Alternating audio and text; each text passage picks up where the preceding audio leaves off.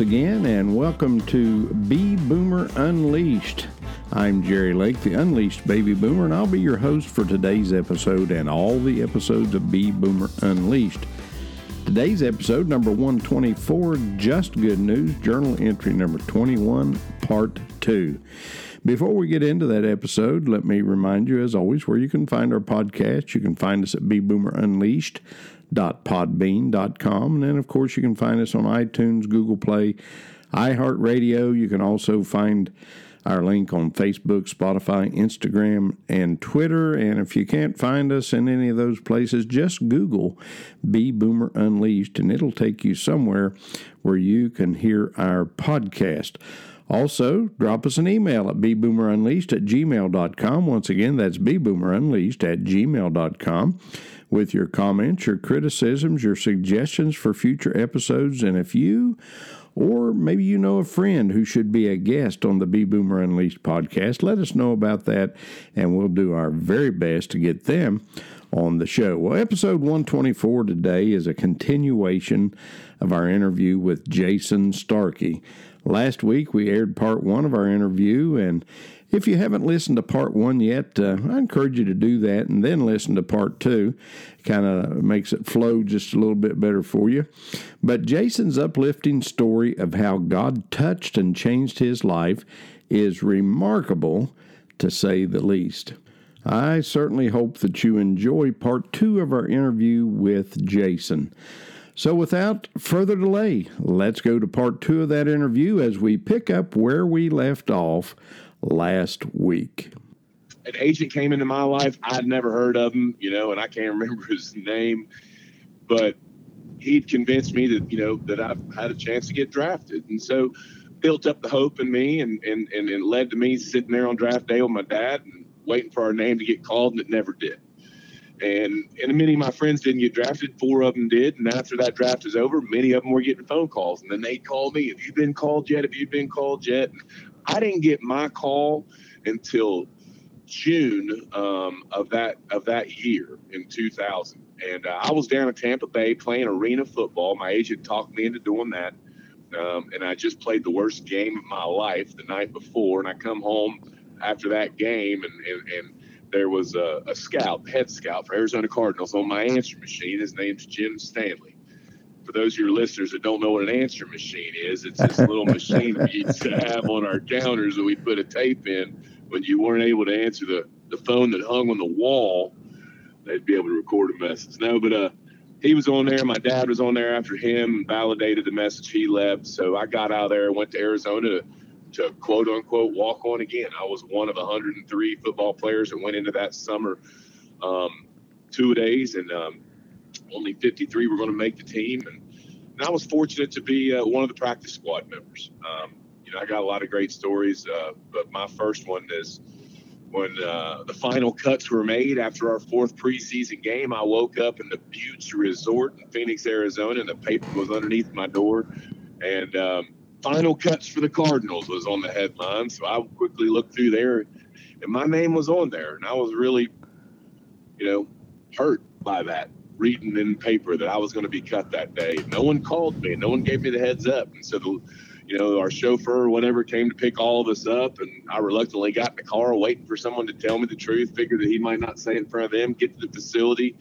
No one comes and gets me from my locker. Strength coach says it's time to work out. And I'm like, what in the world's going on? So I'm working out, and we have an open weight room, which, you can walk through and have to get to the coaching offices. And I see the Grim Reaper, it's what we called him, grabbing all my buddies. And here I am getting a workout in, sweating and working out with the coach. And finally, I'm like, hey, what the heck? I yell across the weight room. Might have used a choice word or two. I was like, I've already read the stinking paper. You guys are going to cut me. I mean, you going to just make me work out first? You ain't got the guts to come and get me out of the gym. I was just upset and pretty colorful. And so he said, all right, you're next, and just walks off.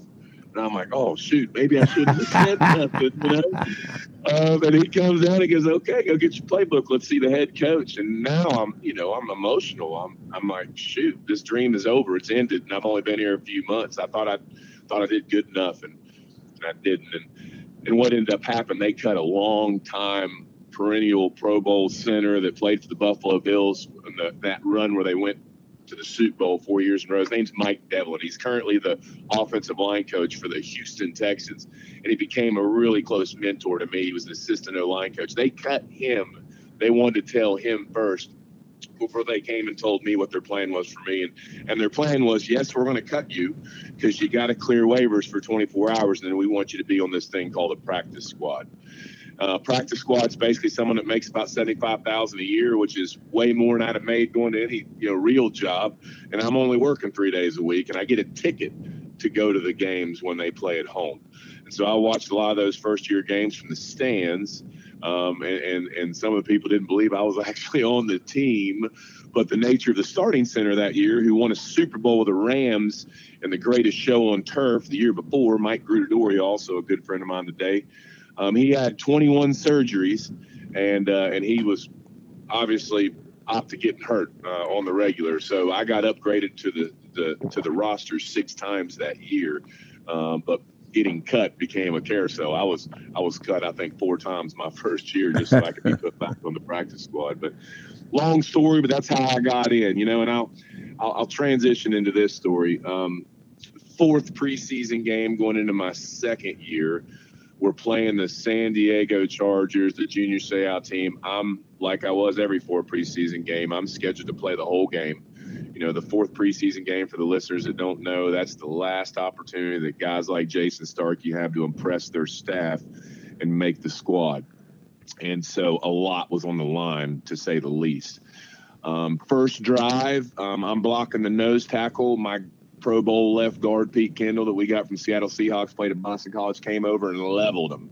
And in the process of me being engaged in him, ripped my shoulder completely out of socket. It actually popped out, popped back in. I've since learned that's called a subluxation.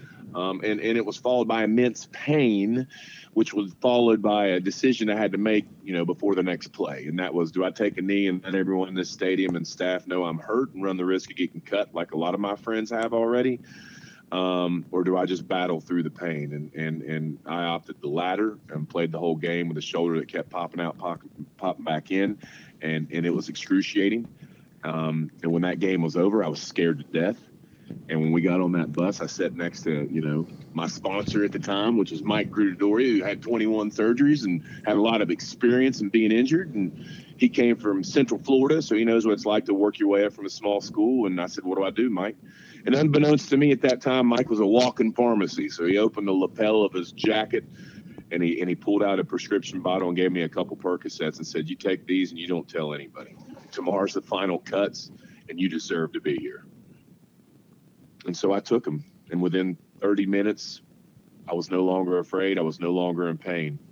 And a lot of that fear and insecurity was just wished away. And so pain pills were entered into my life. And although I'd been doing drugs on occasion and drinking all the time to subdue the immense fear that an athlete experiences, especially at that level, especially when you're on the cusp like I was, and every coach in the building is using the fact that you could be cut at any minute if you have a subpar performance in practice or in the weight room every single day of your life for 4 years. It really manifests this insecurity, this fear. They use your shame against you.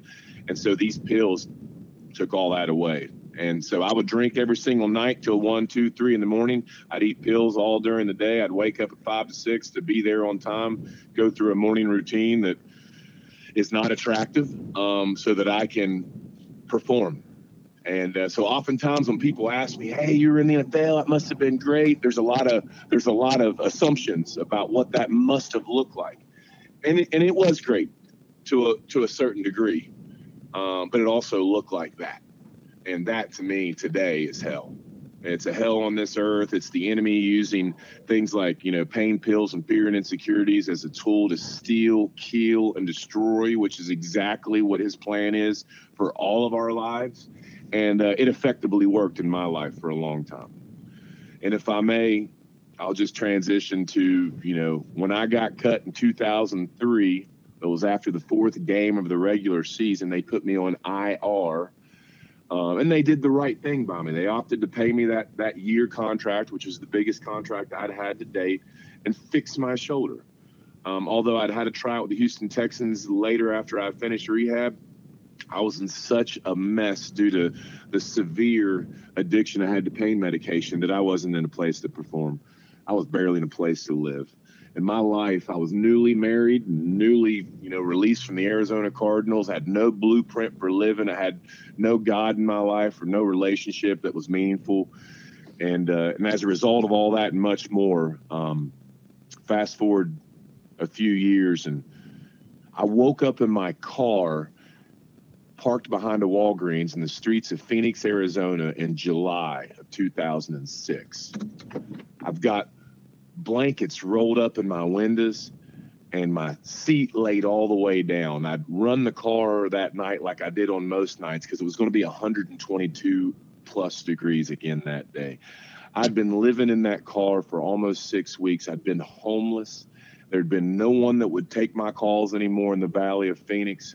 I was separated from my wife. She loved me enough to kick me out of her house. I had nowhere to go. And on July 22nd of 2006, my phone rang. And I looked down at my phone and I realized it was Lark, who's my wife at the time. And I reluctantly took that call, wondering why she'd be reaching out to me. And as I remember that conversation, she asked me to come home. She said it was supposed to be, a record high that day, and she's worried about me. When I hang up that phone, Mr.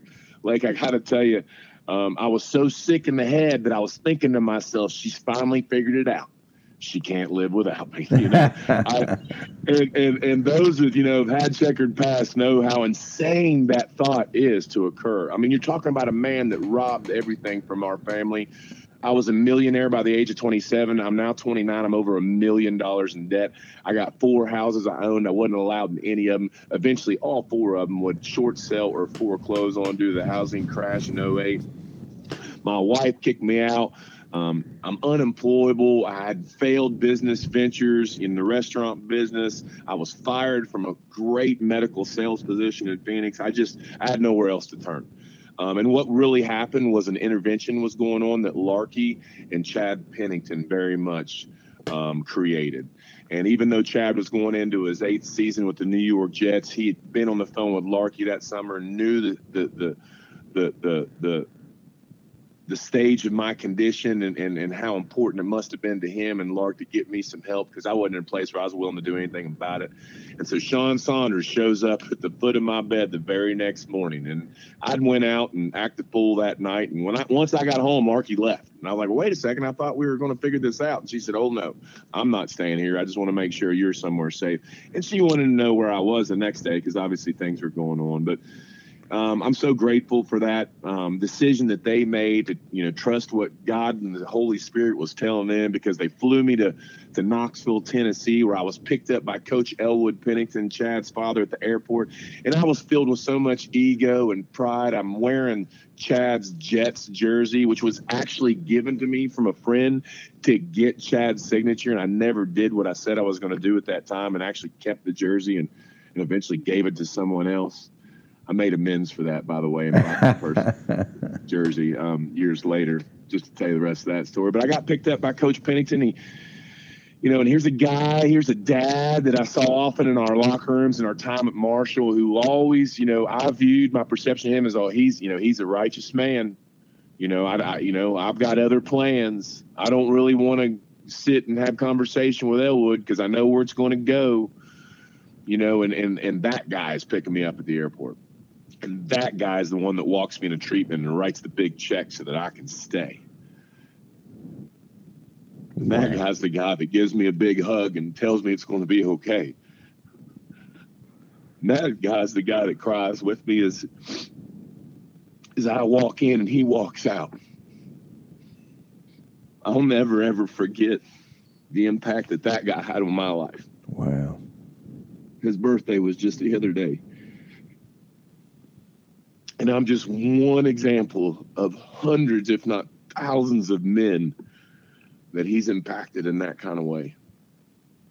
I often really diminish the power that God has given me to influence and impact the lives of others. And it doesn't matter what age they are. It doesn't matter where they're at in life. If I just trust the Holy Spirit when he's pushing me, usually he pushes me in a position to make an impact for the glory of God and for the greater good of the kingdom. And Elwood absolutely did that. You know, when I graduated from that treatment facility, he was the guy that picked me up every weekend, drove me across Knoxville. It was a 45-minute drive each way for him, take me to his house to clean gutters and pour mulch, you know, and I'd clean gutters and you know, and I'll never forget. I show up at his house, like he's pulling out. He just had a heart attack this time in his life. He's pulling out a ladder out of the garage. I'm like, hey, Coach, can I get that? Oh, I got this. And he sets the ladder up. What are we doing, Coach? He goes, well, today you're going to clean these gutters. And I mean, this is a beautiful house. It's the bottom of this forest, if you will. And it was catching a lot of leaves. And so I get in there and I start cleaning gutters, and I do a good job. And it takes a couple days. And the next weekend we get out there, he walks in the garage. He pulls out that ladder. I said, Coach, can I help you? No. And he sets it up next to the house. I said, what are we doing? He said, well, today you're going to clean these gutters. I'm like, well, Coach, we just did that, you know, last week. I mean, I cleaned them pretty good. Did I not do a good? Nah, I think we ought to go up there and give them another go. Okay. And I reluctantly go up the ladder and start cleaning them, and I do what I thought was a good job. You know, another couple weeks go by, and then we get to the house. And he goes in the garage, and he starts pulling up that ladder. I said, Coach, what are you doing? He said, well, today I think you need to clean these gutters. Like, Coach, I did that a few weeks ago. I've done that twice, actually. I mean, don't you think it's time we should start looking at these trees, and maybe I should go up there and start cutting some of these limbs down? You know, like, what do you think about that? He said, no, Jason, I think it's time that you start to honor God through respecting the authority he's placed in your life. And today that authority is me. Wow. So today you're going to clean these gutters. And I tell you, it's just lessons like that where he had gained my confidence at that point, where he had gotten vulnerable with me enough about who Coach P was, and as a result of a relationship with Christ, who he is. And so through little lessons like that helped just bring Jason back down to, you know, earth and allow an opportunity for Christ to come in. As a result of those conversations and many more, I gave my life to Jesus Christ on the dirty floors of a treatment facility in 2006 in the fall. And I ended up, when I went back home to Phoenix to start working on that marriage, I got baptized in our church, Sun Valley Community Church, in 2007, and served that church until we left, came down here in 2010. We've been a member of church down here since 2010. I regularly get up on our stage and been blessed with opportunities in every church that I've served to give my testimony and to do the best I can to, you know, honor what God's not only done in my life through sobriety, because my truth is I haven't had a drink, a pill, a drug since July 25th, 2006. And for that, I'm extremely grateful, you know, to God, to Coach Pennington, to all those and that program I'm affiliated with. It's anonymous. It's impacted my life for good, but I tell you, God's restored my finances through putting him first and honoring him in the way that he says to honor him with that first 10%. And he's totally done a 180 in my finance. I no longer am $1 million in debt, and I didn't have to go bankrupt to get there. I don't owe on anything except for my house, and that's a modest mortgage. And I paid all of it back. Everything, including that jersey I took from someone else, is going to take back. So, you know, and that woman that loved me enough to kick me out of our house, you know, she's at home right now, you know, helping me, you know, raise these two kids. It's never seen dad drunk or high, and God willing, never will. And just everything the enemy meant to steal, kill, and destroy from my life, you know, a loving God through Jesus Christ and the relationship I have with him has restored tenfold. Just like there's no bottom to the basement that the enemy has in store for us, there's no top to this mountain that God's taken me up. The view just keeps getting better. You know, I'll wrap it up with this. One of my favorite passages is, you know, trust in the Lord with all your mind, spirit, and soul, and lean not in your own understanding, but involve him in all your affairs, and your path will be straight. You know, I gave that message to our football team last year in our camp leading up to the start of the season. I said, look, guys, there's a couple things here I want you to pay attention to that I've learned. we got a dad that very much wants to be involved. He ain't just showing up on game day and saying, look at my son. He's wanting to be there in the grunt and the practice and the 2 days of your life. He's wanting to be involved in all your affairs. The other thing it tells me, guys, is he promises our path will be straight if we take on such a relationship with him, but he didn't promise there won't be ups and downs. You know, the way that this is revealed to me is he will guard us from the distractions of this world and this enemy that very much wants to kill, steal, and destroy everything that he planned for good for our life, right? It says a straight path, you know, which means I'm not going to get distracted by money, prestige, the NFL, relationships, drugs. I'm going to keep my eyes on Jesus. Coach Pennington used to say, keep your eye on the mark, KYOTM. You know, that was his saying right there. That's what he'd sign off with his name, you know. And I think when we do that, the best of our ability, it's not about, hey, Jason, behave. It's about, hey, Jason, I love you regardless of how you behave. Amen. And when you fall short, you can always come to me because his yoke is light and it's easy to bear when you team up with him. Amen. And that's the way he wants us to live. You know, I mean, he doesn't want, you know, there's a little book out there, I don't know if you've ever read it or not, it's written by Carrie Schmidt called Done, D-O-N-E. And it's just a little easy read. But basically he says there's 2 types of religions, if you will, in the world. The one that you always got to try to be doing something to gain favor, and then the one where it's done. And I am so glad that Jesus paid it all, because I couldn't pay it. There's no way I could pay that price, Jason. I could spend an eternity trying to do it, but I couldn't do it because, you know, I'm at best, I'm fragile. I'm frail. If my salvation had to depend upon me, you know, I'd be in hell with a broken back right now. I would never survive. But you know, he wants to have, and you hit on it early in this interview. He wants to have a relationship with us. Now, I don't understand that. Why he'd want to have a relationship with somebody like me or you or thousands of other people. I don't get that, but I am so glad he does. And you know, you look at the apostles, you look at the people Jesus called to follow him. That was kind of a motley crew when you stop to think about it, you know. And I think he does that sometimes just to show that he's God. You know, my son, who was a scallywag, you know, he was a dandy. I didn't think he'd ever live to see his 18th birthday because I thought I'd kill him first. But anyway, he is now pastoring a church up in northern Ohio. God is using him in a mighty way. I'm so proud of him, and you know, we loved him through it all, but not as much as Jesus loved him. And you know, he came to town a few years ago to hold a revival at our church, and there were hundreds of people that showed up just because, Andy Lake, you're kidding, right?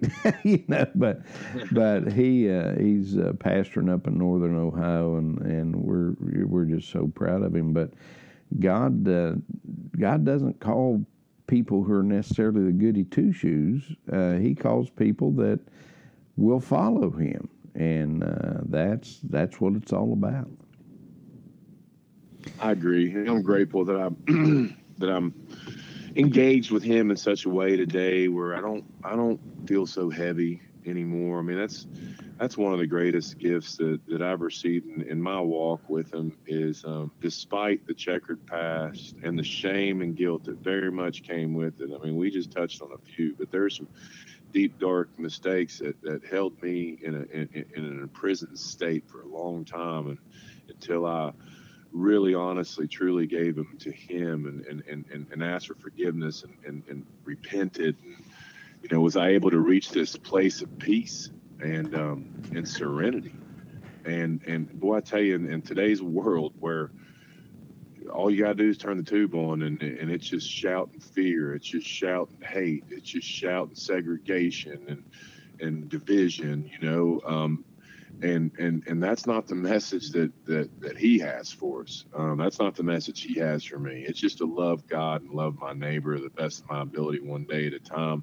And when I do that, and when I follow his other teachings as it relates to how do I show up as a married man, because it tells me, I'm to die for her. How do I show up as a father? It tells me I'm to bring him up to know him. Right. Lou Holt says you can't take any of your stuff to heaven, but if you live right, you can take your kids. Amen. And how do I spend my money? It tells me. It tells me how to spend my money. The borrower's slave to the lender, and I was living a slave for a long time. I was buying stuff I couldn't afford to impress people I didn't even really like. And it tells me, these people that persecute me and treat me unfairly and unjustly, am I to harbor resentment, or am I to love them and pray for them? It tells me. All the blueprint for living's in there. And when I'm aligned with that, boy, I feel this sense of peace and ease and comfort in everything I was pursuing for the effect produced by the drink and the drug. This power that is God through Jesus Christ, this power that I have access to through the Holy Spirit, is so far greater than that. It doesn't cost me a penny, and it wants so much better things for me than any of that other stuff. And that God-sized hole I was trying to fill at the young age of 12 all the way through 29 is now full today.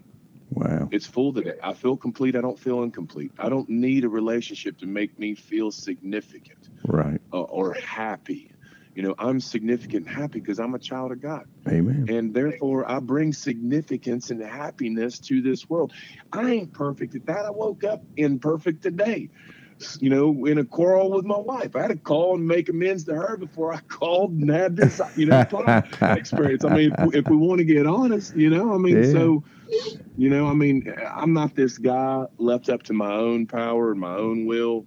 I'm only this guy left up to his power and his will. So everything that those pills did to, take from my life, he's definitely restored. And so today, I can go home to reunions and be around fellows that are participating in the drink, and I can be just fine with it. You know what? When I went home for the spring game and went to, to functions and, where normal people drink, they can have one or two and then leave, I never could do that. I engaged in more meaningful conversations in this last trip home, where I believe God used me to impact others in a way that Coach P impacted me. It was as a result the most successful trip home I've ever had. And from that, this podcast is born. Another podcast is born. A nice article that I give him the editor a lot of credit for putting a faith-based article in the Herald Dispatch. It's just my tests are now his testimony. My mess is now his message, and all I'm to do is just suit up, show up, share it, and let him do the rest of the work. So hopefully somebody today heard something they needed to hear. Oftentimes when I talk to a crowd, and introduce myself or get introduced as an NFL football player or this or that, that's how people see me. But even though they can't see me through this podcast, they may have tuned in because they heard a former NFL football player, Cabell Midland graduate, was going to be on here today. But hopefully not. They've listened. They've heard that there's a God out there that absolutely wants to change their life for the better. And hopefully through my mess and message that they've had an experience where they're now willing to pursue him and love him and involve him, maybe even invite him into their hearts, make a decision to follow him today, so that they too can have a life that's meaningful and impactful and full of peace and serenity despite the world around them. So hopefully this podcast that we did had that kind of effect for someone out there. Amen, Jason. I'm sure it will. A lot of people excited about hearing this. I've shared it with a few of our listeners that you'd be on there. They're looking forward to it. So as we wrap this thing up, Jason, and I know you got places to go and things to do. What are you doing? What's the Starkey? What's going on in the Starkey life today? What's Jason up to today? Well, let's start with how awesome God is, right? So he takes this homeless dude living in his car in July in 2006, and he transforms my life in such a way that now I'm the president of a home building business. What I'm driving home to right now is a company that's building right now 50 homes. Amen. I I don't say that to glorify me. I say that to glorify him, because I didn't know nothing about it. I was down here coaching ball, and I met a great man through, a spiritual fellowship I'm involved in, and we hit it off immediately. And then he offered me a job to run his company. I'm like, Bubba, I don't know the first thing about building houses. He goes, I don't need you to know. I pay people to know how to build them. I just need you to sell them and walk through the process with our clients. And so I often say he gave me an offer my wife couldn't refuse. We prayed about this major decision, but I could quickly tell what God was telling her, that I was done teaching and coaching and I was going to start working in the real world. And so I am, and it's a blessing. We just moved into our dream home. Yeah, I woke up when we moved in there just a couple months ago. I said, honey, you ever feel like we're living in someone else's house?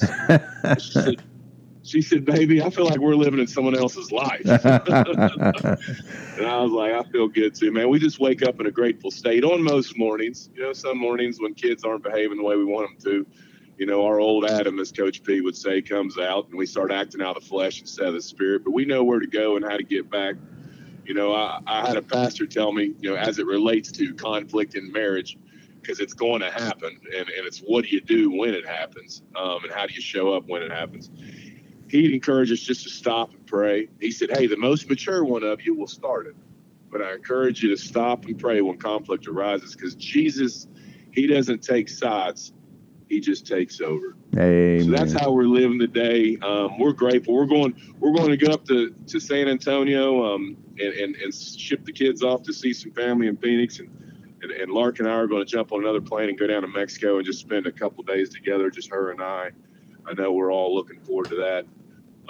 But God is good all the time, All the time. And I'm super grateful for the second lease he gave me on this life. And I'm no longer trying to just behave and earn my way into the kingdom. I'm just trying to get closer to him and do his work and his will to the best of my ability, one day at a time. Amen, brother. Well, listen, Jason, what a thrill it's been to be with you. If you're ever in the Huntington or Barboursville area and you have time, give me a call. I'd love to buy you breakfast or lunch or something one day and just chat a bit. But I know when you come in, you got family obligations and everything. But love to see you again. A lot of people would. But, man, it's been great to be with you today. And we wish you only the best. I've been praying for you and from time to time since I heard about this testimony a few years back. And I'm just thrilled that you were willing to share it with us today. Well, I'm thrilled to share it, and I want to thank you again, Mr. Lake, for the investments that you made in a 12-year-old's heart that God used to benefit me later on in life. Thank you so much. Thank you to Mr. Gerald. Thank you to all the teachers out there. You know who you are, the Miss Nashes of this world. There's just so many that I could thank, but I'm the man today. The best parts of me are a product of the best parts of you guys, and I'm eternally grateful for you guys walking the talk.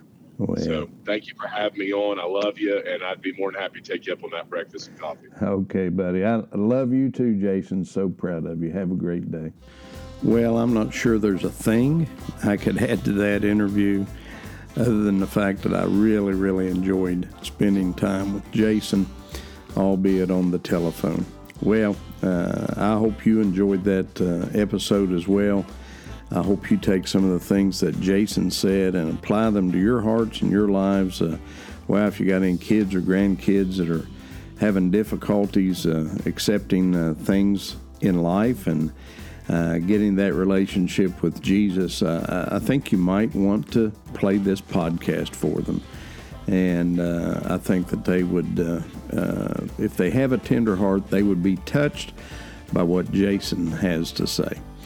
Well, I appreciate you being with us. Like I always say, it would certainly be a boring place to be if you weren't here with us. And I hope you'll share this episode with your friends. I hope you'll be back next week for another episode of B-Boomer Unleashed. But until we meet again, have a great week, and may God bless each and every one of you. Goodbye.